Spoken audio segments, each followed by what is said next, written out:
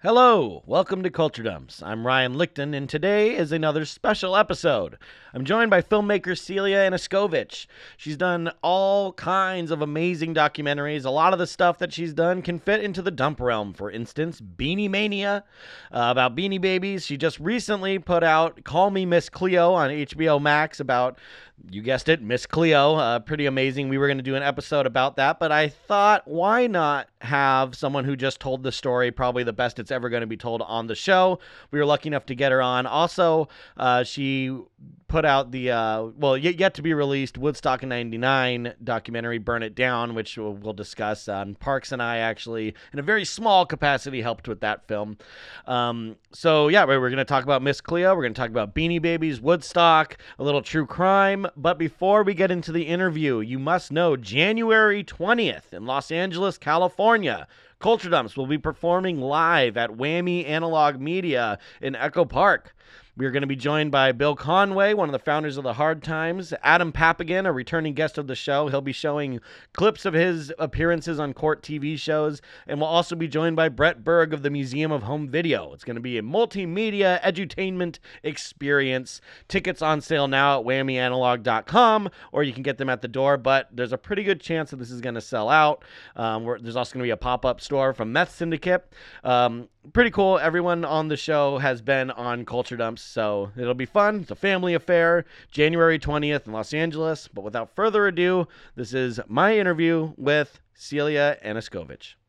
All right, folks, I am sitting here with Celia Anaskovich, a very talented producer, director, podcaster, writer extraordinaire. Thank you for coming on Culture Dumps. Thanks for having me. Now, we met through an earlier project that you had done. You did Burn It Down, a Woodstock 99 documentary, and you were the first to come to us, the only one to get us on it, and we're all very excited about that. But we're not here to talk about that per se, because you just came out with Call Me Miss Cleo. All of our listeners have been sending us that, like, did you guys hear about this? Did you guys hear about that? I was like, not only that, but I can probably get the person that did it on the show. And so here you are. So let's start there. Call Me Miss Cleo, about the famed telephone psychic, infomercial goddess. When did you kind of catch? How did the film come about? Was it your idea? Where did it come from? Yeah, so I worked with Gunpowder and Sky, who were the production company on this, who actually have a tie to our Woodstock film as well. Their head of docs, Joanna, was our EP on our Woodstock film. And she and I have known each other since then. And she came to me, and we sort of actually it was right before Joanna had come on. So working with Gunpowder, then Joanna joined forces too. And we started talking about kind of the cultural zeitgeist of this era, and kind of who were the people that we remember and what were the things. And we were batting around a couple of different ideas, actually. And then we all sort of landed on Miss Cleo, and we were so lucky to have HBO Max as a partner on this. And it just felt like sort of the perfect time to tell this story, with the perfect story, with the perfect network, and we just kind of couldn't have asked for anything more. And I think for me personally, I grew up as a kid watching Miss Cleo on TV, and a lot of the films that I make are sort of unified by a theme of kind of stories that have been kind of lost and forgotten to history. So they're those stories that, like, whenever I tell someone, they're like, oh God, yeah, I remember that. Like, whatever happened, right? Like, so it's a classic. Woodstock 99, like it's lodged in our brain somewhere. It takes up brain space, but we've sort of forgotten, don't know all of the details, and kind of wonder. And I'm always particularly intrigued when I find a story about a woman where I don't know much about the story, because to me that's always a sign that, okay, there's something more here that's either been covered up or just not explored. And then certainly digging into Miss Cleo's story, I found far more than I could have ever imagined. Yeah, that's the kind of crazy thing, because, growing up, I mean, same here. I grew up seeing her in between Girls Gone Wild infomercials. It would be Miss Cleo, the two dichotomy of late night television, I guess. But, you would hear these things like, oh, she's a fraud and all this stuff. And what I loved about the film is you break down kind of each rumor. And maybe not necessarily like on purpose. It's just how it unfolded, and I just was so surprised how much like I had gotten wrong, how much like the story of Miss Cleo is misunderstood. Like, what was something that surprised you the most when digging into this? I think part of what surprised me, well, it's hard to answer, right? Like there's the classic kind of it surprises you and then you think, oh, but it doesn't surprise me at all. Raven has that Right. line of in our film of that's America. Right. There's a lot of that. But I am always disheartened and surprised when I see a story that we've tried to kind of fit in a box. I think we do that a lot as just human beings, but also the media, particularly, really wanted to make Cleo's story kind of neat and tidy. We wanted to fit her in a mold. We wanted to decide, was she good? Was she bad? Was it black or white? And nothing about Cleo's story is neat and tidy, and nothing No. about Cleo's life is kind of black or white, good or bad. It's complicated, as any human being's life story is. And so it surprised me that we still, this many years later, though, see her as the butt of the joke, right? Like you ask anybody on the street, do you know Miss Cleo? The first thing they're going to say is, oh, yeah, she's that fake Jamaican woman who scammed all those people out of millions of dollars. Like that's the refrain we get of Miss Cleo. And it's so one dimensional. And our hope with the film was really to sort of create a new multi-dimensional frame with which viewers could understand Miss Cleo and see Miss Cleo and breathe new life into her legacy and really kind of carve out a new conversation that we wanted to have about this person and about, gosh, all of the things in her life and her backstory, and what starts as sort of a biopic and ends as a biopic as well. Also, is a little bit true crime and a little bit investigation, and it's all across the board.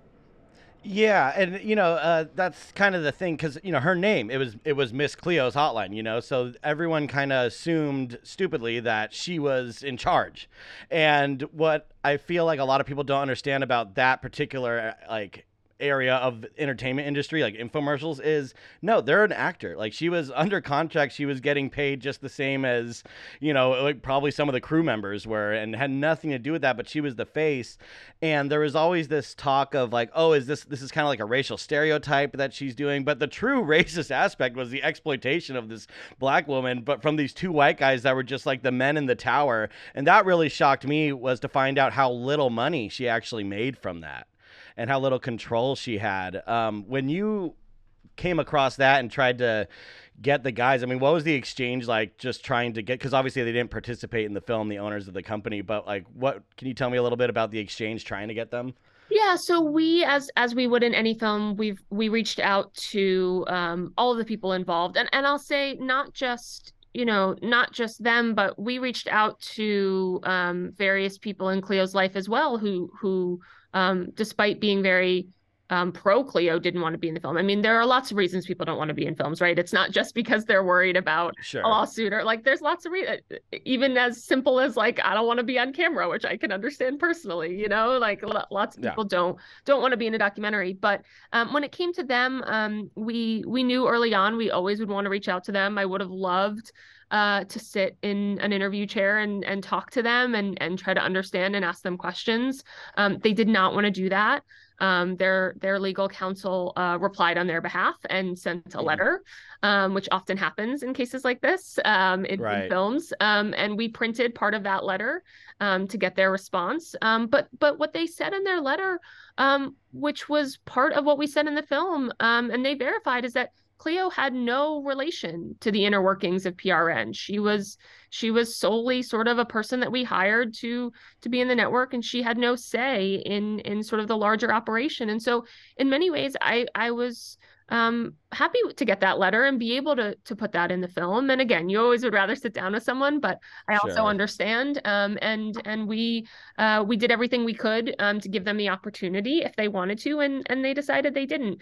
Unfortunately, Cleo is not still with us anymore, so we only have her kind of retrospectively through her past interviews. But I think hopefully we pieced together enough of the story that people now have a better sense of exactly kind of how it went down. Yeah, and I mean it's an unfortunate aspect of the film that she wasn't around anymore and she's passed on, but it also kind of lends more to like the mystique around the whole story too. Is that like she just wasn't there to say.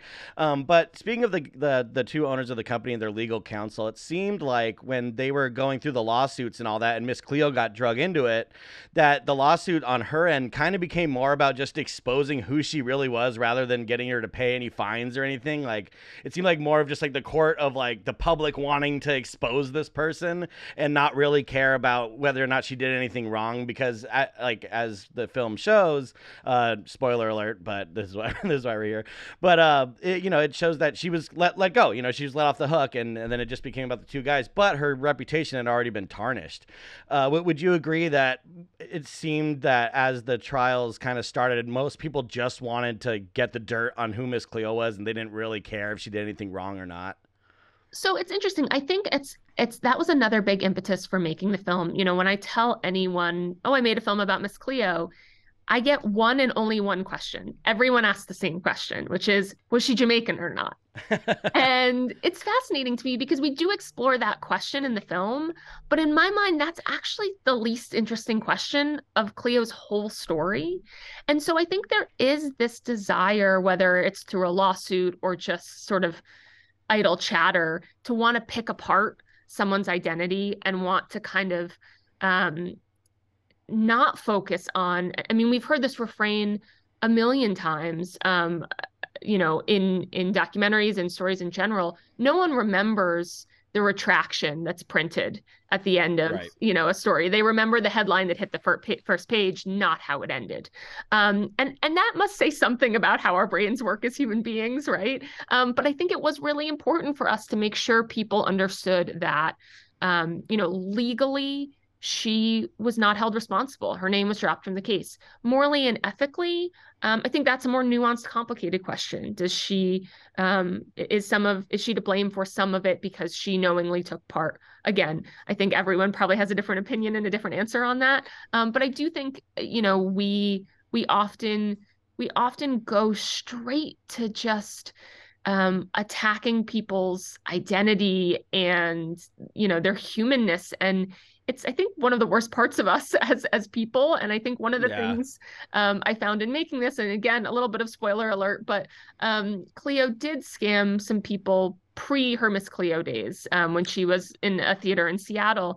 And at the end of the film, those same people are able to come back and say, you know, I forgive her. Sort of, I know now kind of a little bit more of maybe what it must have been like to be her and how hard it must have been. And so for me, there's always a sense of, you know what, if those people can have a little grace for Cleo, like maybe we can all have a little grace for Right. everyone. Yeah, that I found really interesting too was her acting background and like that she did come from a performing arts background. And it kind of, again, like when you're watching it, you're like, I found my opinion on her changing so much as the film went on. Then by the end of it, you're kind of like, oh man, like we really lost a good one, you know? But like maybe 10 minutes in, you're like, oh my God, like what a scammer. And then when you find out about when she stole the money from the theater group, you're like, oh wow, like yeah, she's a total grifter. But then like your opinion on that totally changes. And something I found interesting was that she actually was skilled with reading tarot and was, you know, actually that was a huge part of her life and her spirituality. But the kind of industry of hotline sidekicks is a farce, in my opinion, and there is a lot of advantage taking.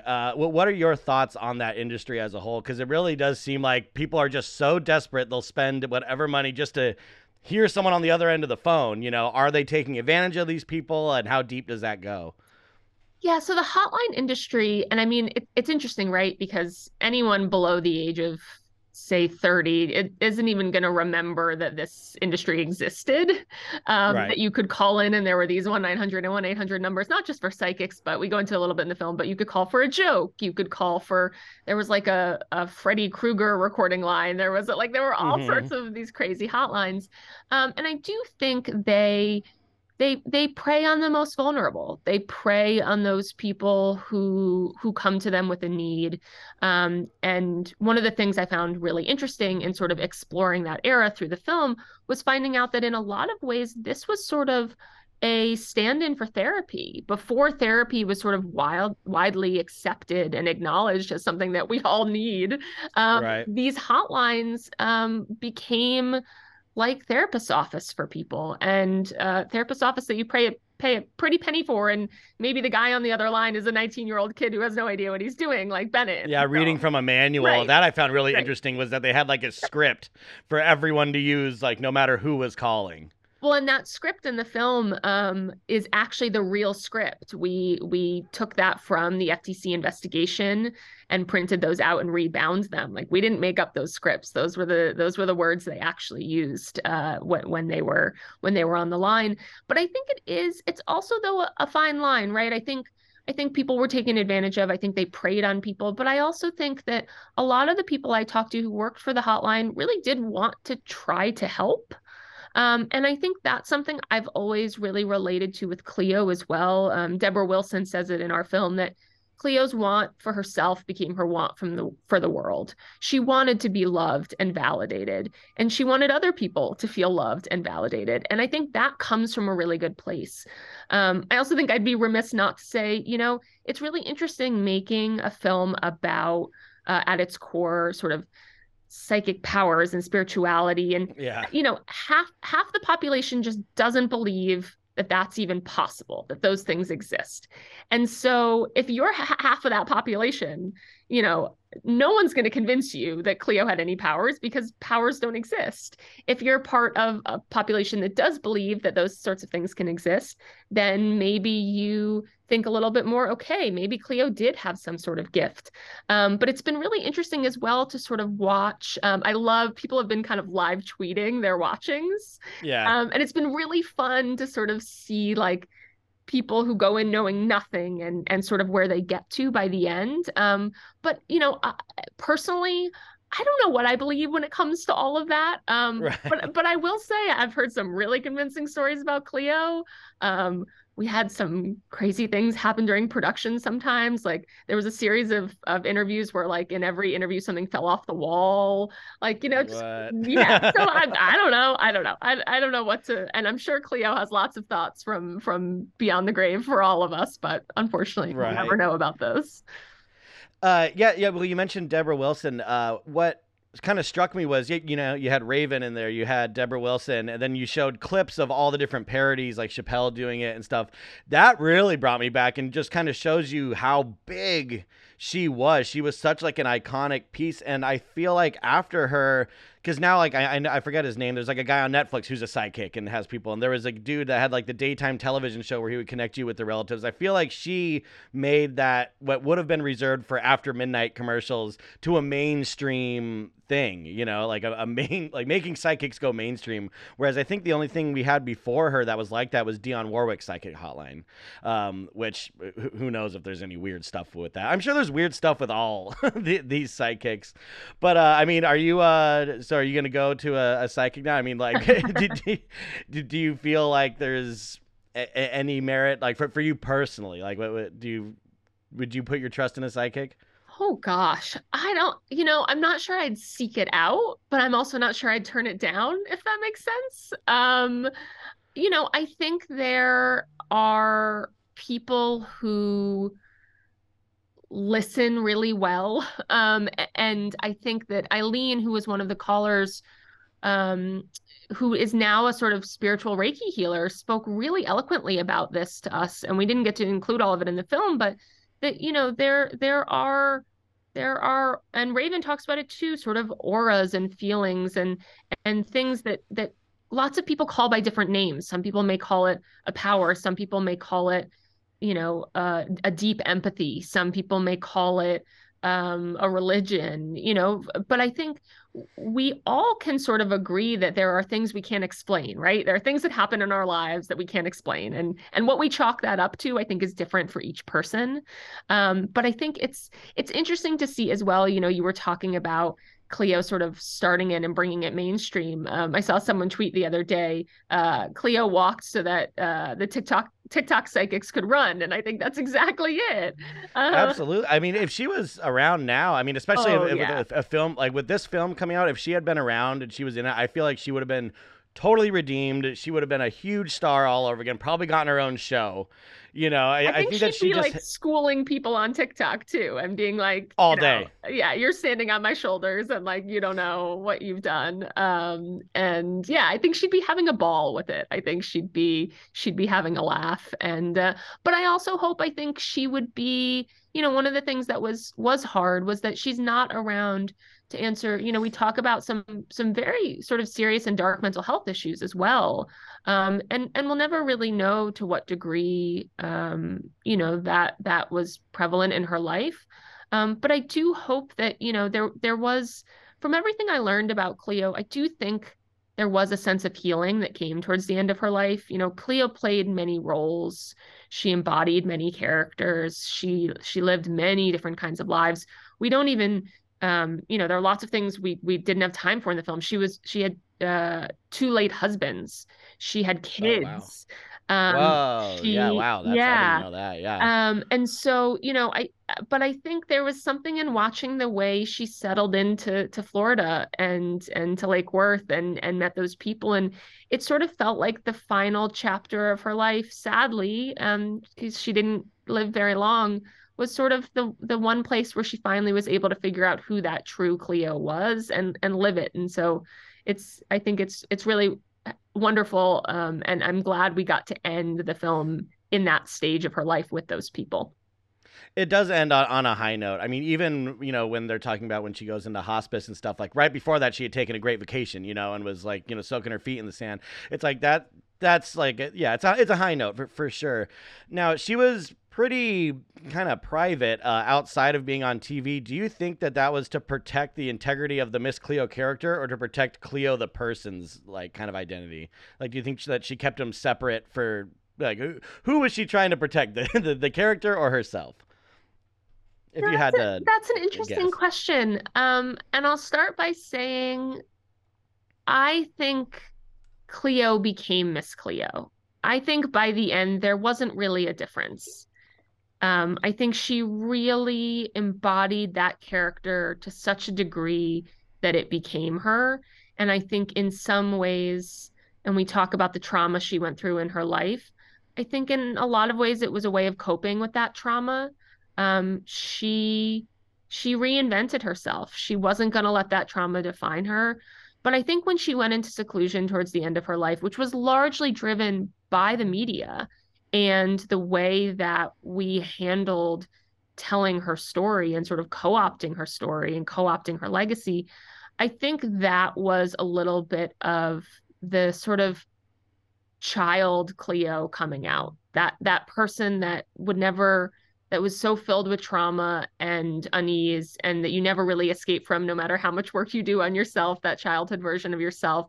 I think she was tired emotionally, physically, spiritually. I think she needed to find a way to retreat and find a new life. And a lot of the people in the film are from that period that helped her get out of that seclusion. And we interview her former partners, her roommates, her friends, and they talk about sort of helping her get out of it. But I do think, I mean, look, she went by Cleo for the rest of her Yeah. life. Like Yeah. she took the name. She really, really believed. And I think that's the thing you also get when you listen to the interviewees. Her godsons say this. One of her godsons, who I think doesn't believe in any of this. That I Right. think he's sort of like, I don't. He says we had differences of opinions when it came to our spirituality. He says, but for her, this was really real.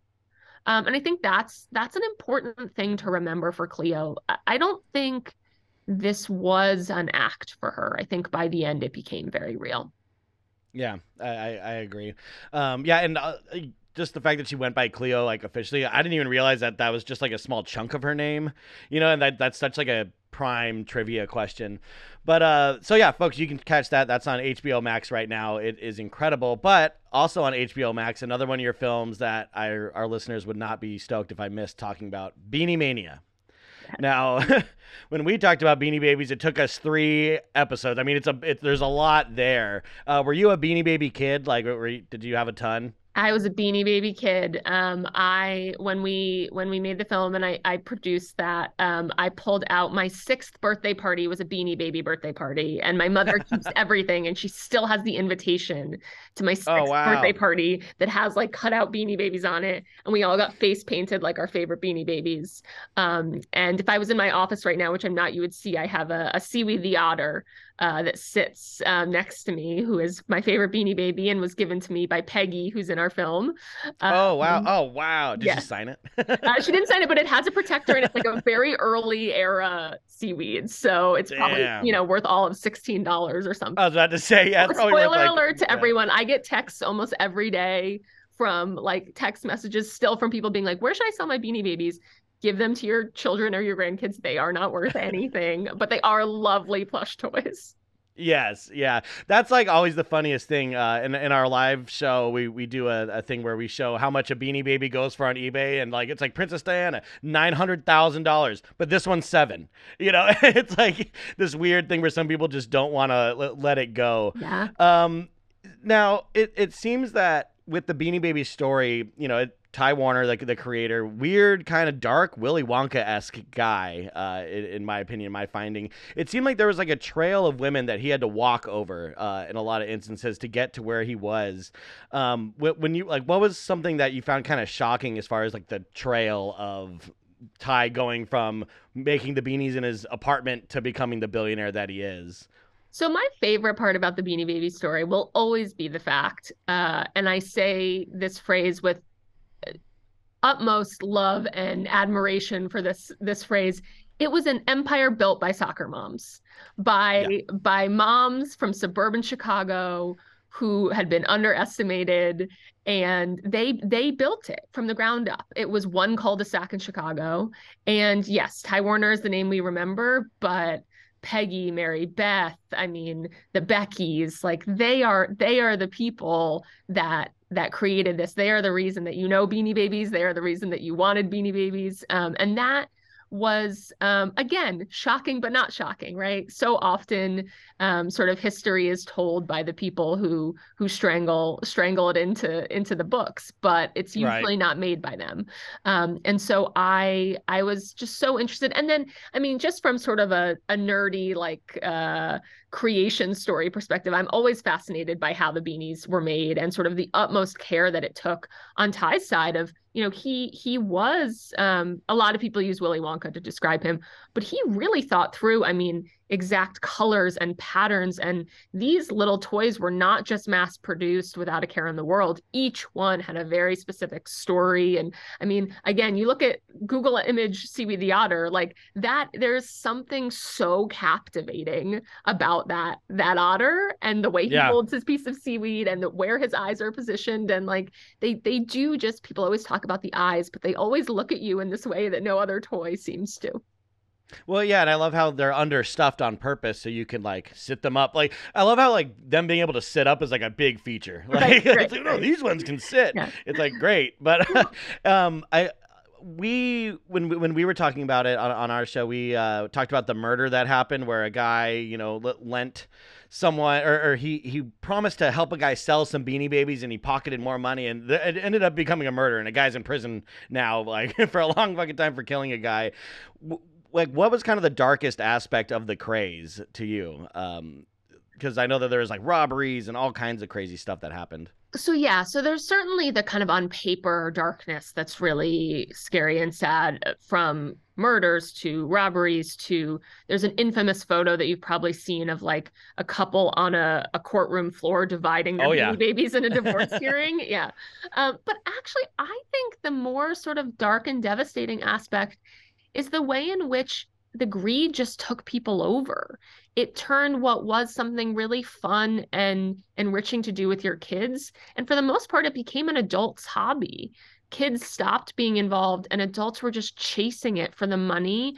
And I think, the women who I mentioned in the beginning talk about this in the film, like that was the moment for them when it ended. The moment when they started losing, they all started to do this for their kids as well. And when it stopped being about their kids and stopped being fun, it stopped being worth it for them. Mary Beth tells this great story about her son, who's also in our film, cutting all the tags, like sitting like quietly in a corner. Like she has many kids, and she's like, it was one of those days where the house was quiet, and you're like, this is not good that the house is quiet. And I turned a corner and he'd sat there and cut all the Oh tags up. no. And she said, but I couldn't be, this is a kid. How can you be mad? He's playing with these toys, whatever. But I think that's the perspective we have to maintain. And now I hope people do, look. When I look at a Beanie Baby, I think of my grandmother. I think about the fact that we'd go to McDonald's every Friday and get Happy Meals and collect the teeny beanies, and those are the memories that I think are sort of the most important to keep about Beanie Babies. Yeah, my grandmother too. She would call it quests, and she'd say, "I'm going on my quest." And I still do my. It's funny. My parents, they threw out all of my Pokemon cards, which are now worth a shitload of money. My mother, but they threw kept out all the mine Beanie too. Babies. Yeah, Yeah. so I'm like, what so the fuck? infuriating. I know. So you can throw Pokemon cards in a drawer, dude, but like you kept this crate of these stupid bears. Yeah, and also just, I mean, the poems, by the way, when you're talking about cutting off tags, it makes me think of the poems, which is such an iconic thing. I didn't know that most of the, like, I think over 100 of the first ones are written by Lena Trivedi. By Lena, yeah. And that wasn't really even like compensated for. That was just part of her like day of work, you know? Yeah, Do you so think? Lena and her brother both worked for Ty, and they were sort of the masterminds behind some of the original poems that you know and love. And it was yeah, I mean, again, it was sort of a classic, like, there are the names that we remember and the names of the people that we don't, and often the things that you love about it's why, and we talk about this in Cleo too, in Miss Cleo. Don't always believe everything you're told, right? I think in many ways, a lot of these stories we're talking about are cautionary tales in a variety of ways, right? Like there's the cautionary tale of don't believe everything you're told about a human being, right? Do your own due diligence, know that they're probably more than just this one-dimensional person, but also don't believe everything when it comes to your own life and what you're doing. Don't necessarily believe that calling this 499 hotline is the right move, and maybe Right. question that. But also don't believe that the histories you've been fed are all right. I am always fascinated by the number of times that I learn that again, stories that I swear I know, and that's been another fun part on watching. We went through this with Beanie Mania and also with Miss Cleo, watching people on Twitter tweet, I'm about to sit down to watch Call Me Miss Cleo, but I know Cleo's story, and then sort of tweet, oh my God, wait, I knew none of this. And so I think it's this constant asking yourself of like, do I actually know the real story? And if I'm so certain I do, like maybe let's just triple check ourselves and Right. make sure we do. Especially those stories that I think now, are sort of in the zeitgeist of the late 90s and early 2000s, when a lot of us were growing up and we're sort of just accepting what was fed to us as children, or young adults, and not really questioning now as grown adults, going back and maybe revisiting those times and thinking about what we might have missed. Right. Yeah. I mean, that's such a big thing on our show is like we always say, what makes a culture dump? It's like, well, it has to be something that everyone thinks that they know about, but then there's like the one thing that no one saw coming. It's like when we were doing Beanie Babies, the thing that we thought was the craziest, besides him like basically smacking his girlfriend in a hotel lobby, or was that he was a plastic surgery addict, and like the care that he put into making the Beanie Babies perfect, he applied that to his face, and that's really strange. And then that goes into this whole man in the tower, like don't look at me kind of thing. You've also done a lot of hard true crime stuff, like things on organized crime and DC Snipers, who was, one of them was my old pen pal. Do you have a preference, like when you go into a project? Would you rather something like hard hitting and dark, like mafia stuff, or a serial killer, or do you prefer the pop culture stuff? I think there are more similarities than you would think in those sorts of projects. What motivates me in all of my work is kind of two things. One is sort of holding truth to power, and exposing things that need to be exposed, and the other is making sure that people whose stories haven't been heard get out there. And so I think a lot of the time when it comes to serial killers, or I've done a lot on sexual assault and domestic violence, we don't hear from the victims a lot. We don't remember their names, we don't remember their stories. And my hope is that we can undo some of the harm that's been done by allowing them to reclaim those narratives and reclaim those stories. And so I really, really enjoy telling those stories. Of course, psychologically, mentally, they are not easy. And we need to talk more about that in our industry as a whole. I think the sort of psychological effect that that has. We talked a bit about this when we were making Woodstock 99. The Woodstock 99 film, Burn It Down, we talked to a lot of survivors of sexual assault and violence. And we talked about the idea of sort of vicarious trauma and the trauma that we carry as filmmakers when we sort of tell these stories and relate to them and share them. And I think that's, again, something we need to talk more about as we talk more about just mental health in general. I think there's something that I love about, you described it as sort of these pop culture stories, because when you sit down and you choose to watch a film about serial killers, domestic violence, sexual assault, you sort of know, okay, like I'm getting into something here. Part of what I love about these kind of pop culture moment stories is that lots of people sit down thinking they're getting something, and we give them something else entirely. And I think that is really important because we get a cross section of viewers that wouldn't necessarily sit down for some of my other work, but might sit down and think, oh, this is going to be a good laugh. Like, let me, Yeah. and we get to actually give a real message on top of it that maybe they wouldn't have signed up for at the jump had they known. And I only really have one litmus test when it comes to deciding if I'm going to tell a story or I want to be part of telling a story. And it's does the story need to be told? And is there can we do some kind of greater good in telling this story? And sometimes you can't. Sometimes there's, I think, we're getting to an era of the overproliferation of serial killer stories that I wonder on a daily basis, like, what are we doing here? Why do we keep telling these stories? And we're talking a lot about it with various adaptations, scripted and unscripted, that are coming out. But I think there was a chance to tell a story that was worth telling with Miss Cleo, with Beanie Babies, with Burn It Down, and I was just really happy to be a part of telling all of those, and also incredibly lucky on all of the films I've worked on to have the teams that I've had. Filmmaking is a team sport through and through, and every single person adds something, and I couldn't have done it without my teams on all of them. It's interesting when you talk about here, like the trauma that a film crew would, like the secondhand kind of, it rubs off on you. It's like with law enforcement, sometimes you crack a huge case, but it fucks you up in your head for the rest of your life. And I feel like now, with true crime being at the absolute peak of popularity, there is just a little bit more focus on the victim side, thanks to filmmakers like you, and I feel like maybe that there was like a trepidation or a fear where people, it's so easy to say how awful someone was, but to be able to empathize with an interview subject that actually went through it. I feel like there's a lot of filmmakers that just want the quick, sleazy product, and they don't want to actually invest themselves emotionally the way that you have when talking to victims. Do you think that we're going to start seeing, people take the genre of true crime more seriously, or do you feel like we've just gone so far with all this shit coming out? Because like with Dahmer, for instance, on Netflix, most watched thing ever, but everyone's defending it like, oh, well, it's really the victim story. It's like, yeah, but then he eats them still. And like everyone's like going as Halloween costumes. Like there is no escaping the exploitative quality unless you really do it right. And it's hard to do. Do you see like a turn in the tide of true crime at all? Or do you feel like it's just gone too far? It's such a hard question to answer. I hate to try to predict anything when it comes Sure. to our industry. But I do think we're talking about it more, which is the first step.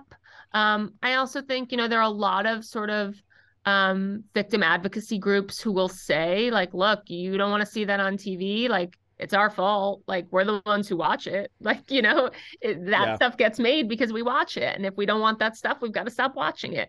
And that's easier said than done. But I do think we need to keep having the conversations we're having and talk about it, because it's not easy to make those films and not sort of slide into that place of telling these stories in a way that feels sort of like we're re-victimizing the victims. Sometimes you can't help in true crime, but my hope is that we can not do more harm than has Right. already been done. And so, I think we just have to keep talking about it and keep looking at sort of why we're telling these stories. I did a podcast series recently called Mafia Tapes, which was about a associate of the Gambino Mafia family. And we did something very different in our last episode. We actually sort of we turned the tables on the whole story and basically took a look at ourselves and why we had told the story and what we wanted to accomplish and kind of asked these exact questions, like, are we part of the problem? Have we been playing into this? Like, why did we do this? And that was really important to me to sort of to look at that and have a harder look. But I think it's a constant, the work is never done, right? Like every Yeah. project, and even on a project like Call Me Miss Cleo, where you would think, oh God, you're probably not having these conversations and thinking about these things. Like we are always thinking about, we have to be. And, this is Call Me Miss Cleo is a film about spirituality and gender and sexuality and race. And, like we had a lot There's of, so much to it. there's I so was so much. surprised. Yeah. And we unfortunately, like each of those issues could have been 10 films, and we tried to pack them all into 90 minutes. And it's, no film is perfect. This is not Call Me Miss Cleo is not a perfect film. But we tried our best at every turn to talk to we had a very sort of representative group of people on our film in terms of gender, race, identity, background, sexual orientation. We also, though, screened the film for some people outside of communities that we weren't a part of to make sure that we were getting all of the different perspectives. And I think that is part of it, just sort of like not being in an echo chamber and making sure you're, noting where your blind spots are. I have a certain set of blind spots as a straight Sure. white woman. And how do I make sure that we are telling a film that feels as representative and inclusive as we possibly can? Right. Well, and I think you did a really good job with that. I mean, but Cleo's story is so inclusive. Like you had to, like like this the cast of characters that came in and out of her life. But before we wind this down, we got to talk a little bit about Woodstock '99, as we have been trickling it in. So burn it down.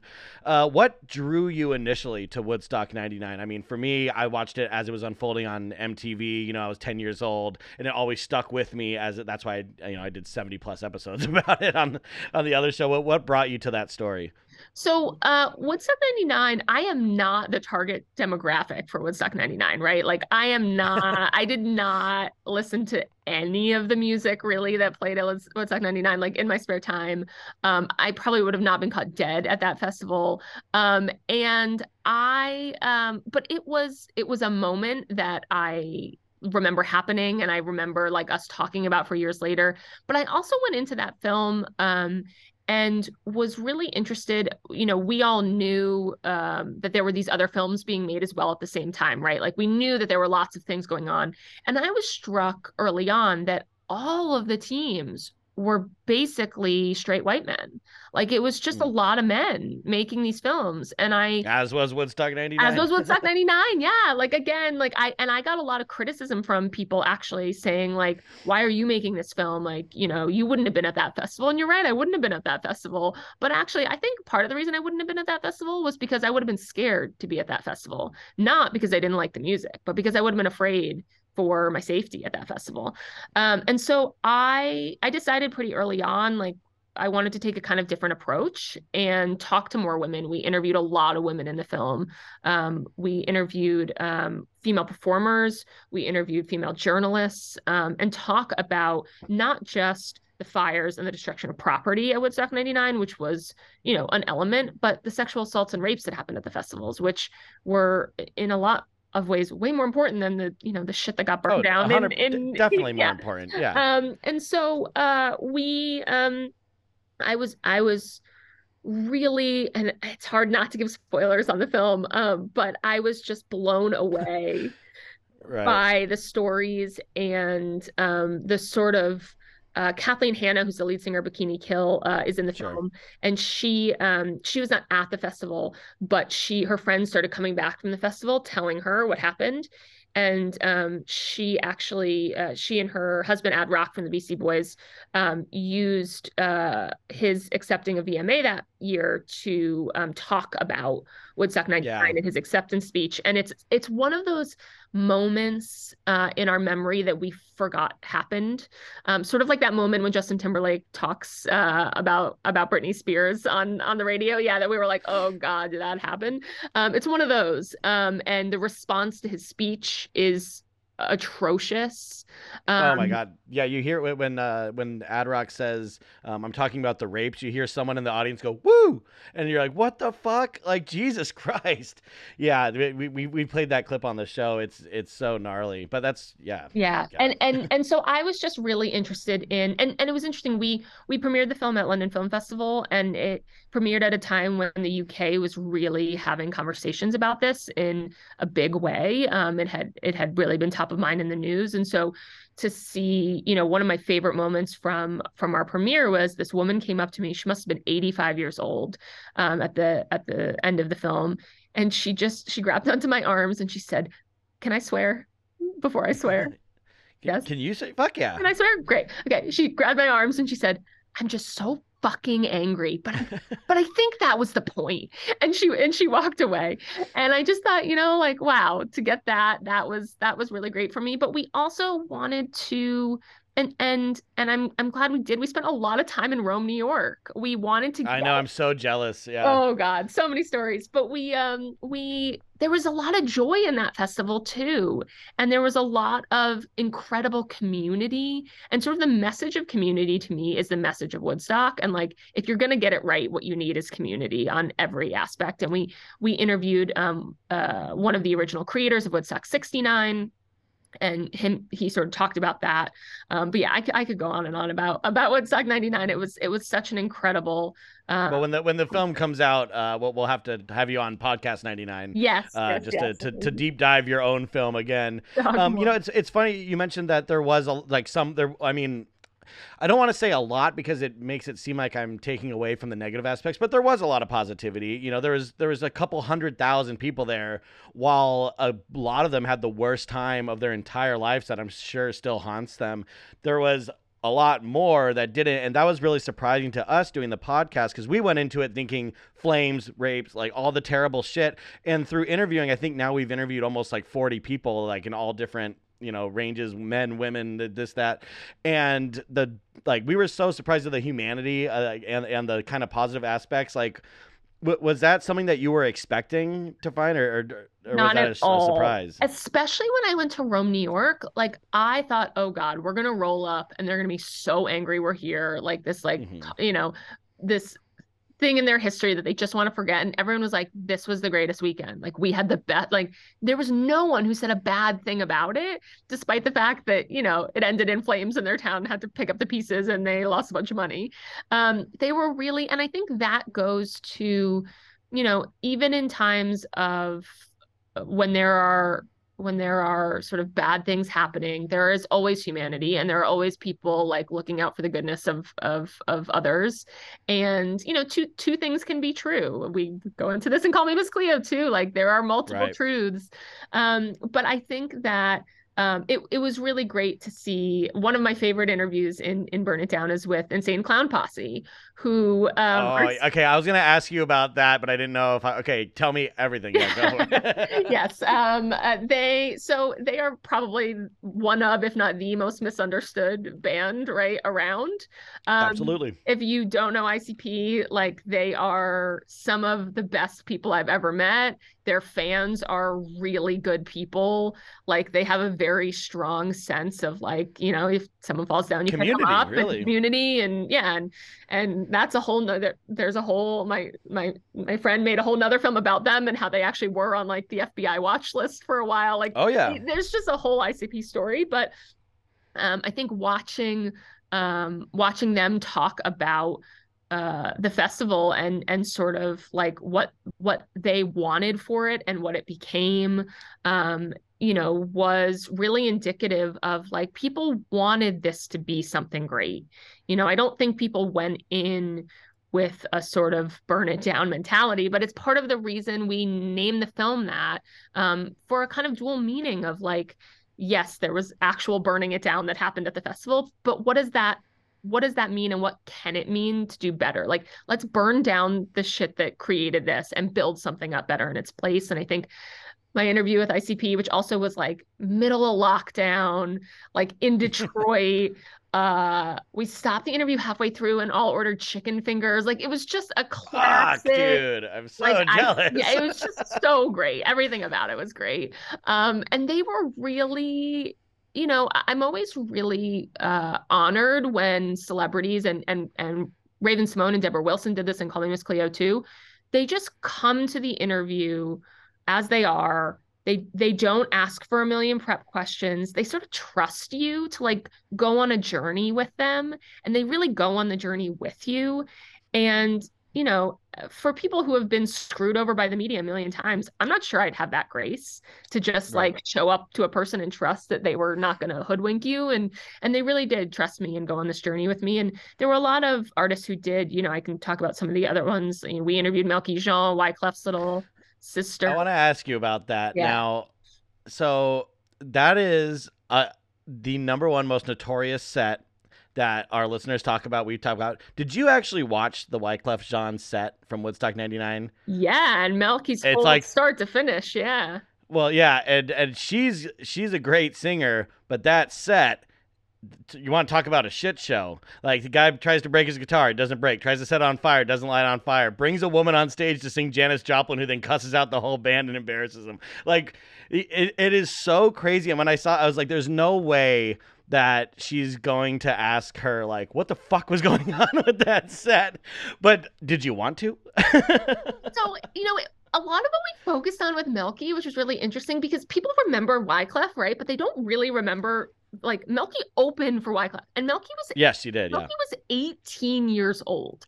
Oh Like, wow. imagine being 18 years old and a Black woman facing that crowd that's like already really riled up, already really sweaty, like already really dehydrated, and just like on and she talks about like being a kid, like growing up like in the streets of New York and New Jersey, and like she was like we like there's something that like clicked on for us, and like we were gonna stick around, and then like we got on the bus afterwards and we're like, let's get the fuck out of here, like this shit is not gonna end well. And so they did. Like that was like it's time to go.